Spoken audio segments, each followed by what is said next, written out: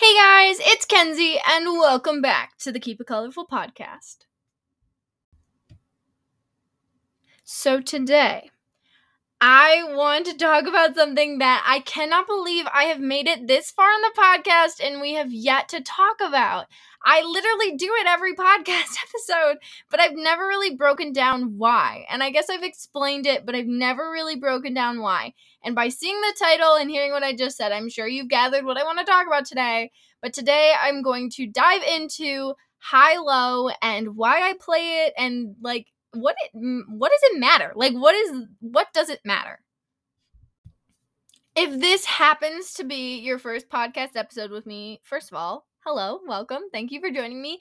But every single episode, we play this game that I call high-low. For a really quick breakdown, because I do generally break it down almost every episode, high-low is a game that I created and played with my family at the dinner table for years, and to this day, we still play it from time to time. Basically, what happens is you start by saying your low of the day, whatever the worst thing that happened to you that day was, whether it was you had a headache, you had a really difficult test, you got a flat tire, whatever your low was that day, you start by saying that. Then you say your high of the day because, well, it's super important to get all the gunky stuff out, and sometimes it's nice to gather empathy and understanding from others. It's super, super, super important to end our day on a high note. So you say your high point of the day, which is you aced a test, I don't know, you're proud of yourself about something, you got an award, whatever it is, that would be your high of the day. It can be something big like an award, a new car, or it can be something small like you woke up today and you brushed your teeth, you showered. Whatever your personal victory was for that day is your high. To be completely honest with you guys, when I made this game, I call it a game. It's not really a game, but it kind of is.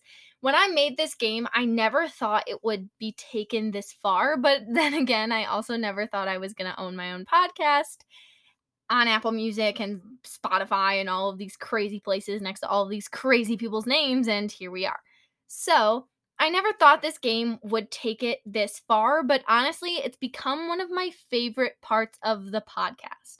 Not only because it's really good for me to talk about how I feel, but I absolutely love hearing your guys' responses whenever I put a poll up on my a question thing up on my Instagram for you guys to comment yours, or honestly, sometimes you just comment them or you direct message them to me, and reading them genuinely makes my whole day to see how excited you guys are about all the wonderful things happening in your lives. And it doesn't always make me so happy to hear about the sad things because I love you all and I want you to be so incredibly happy. But I know how important it is to get that off your chest, and I will gladly lend my ear and a shoulder to cry on if any of you need it. So it has become one of my absolute favorite parts of this podcast. And honestly, I've never really talked about it other than just explaining what it was really quickly until now, which feels a little bit weird. I think that as a collective, we kind of have a better general understanding of talking about the bad things in our lives. And I don't think we necessarily should do it as much as we do in some instances. In some instances, we should definitely be doing it more. We should be talking about the things that are not talked about more. But I think we have a better understanding of talking about things that upset us. When we're upset, when we need to complain, when something's going wrong, whether you choose to express it via your friends, your family, a therapist, a counselor, social media, there is a million, 10 bajillion thousand posts about bad things happening and bad things people are feeling, and they're all 100% valid. Do not get me wrong. So important to talk about the bad things that are happening in our world, and honestly, in your own world and in your own life and inside of your brain, because it is so important to get those things out instead of bottling them up. However, I think sometimes it is kind of overshadowed the importance of talking about the good things too. Sometimes talking about our victories and talking about the things that make us happy can be seen as cocky and arrogant and honestly, as sad as it is to say, unimportant.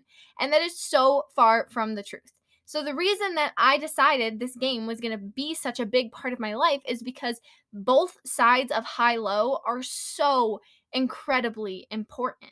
It's important to talk about that negative stuff because you can't bottle that stuff up inside of you. It's going to tear you apart. And also, it's important to talk about the bad things that are going on in your life, but also in the world, because there's no way you can fix them if you choose to ignore them and pretend they don't exist.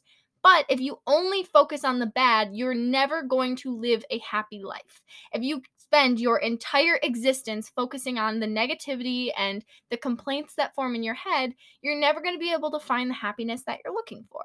On the other hand, if you're ignorant and you choose to only focus on the happiness and you ignore all of the bad things, you are either going to fall apart, or I don't even know what would happen, because it's just not possible. It is so unhealthy and really just unrealistic to focus on only the happiness, and the same goes for the sadness.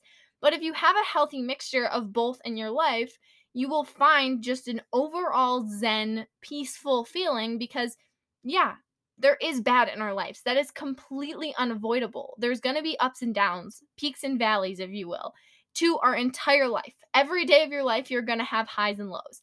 For the rest of your life, you're going to have super high highs that make you feel like you're on cloud nine, and lows that are so deep you will feel like you'll never recover. That's life, and we kind of just have to accept that at this point. It wouldn't be real if you only had highs and only had lows. But when you have a healthy balance of the two, and not even just like the amount they come to you, but the amount that you recognize and value and appreciate as experiences in your life, you will find the overall satisfaction that you're looking for. Or at least it works for me. I don't know. And of course, what I say is not the end all be all. I am just one person, but from personal experience, I've lived both.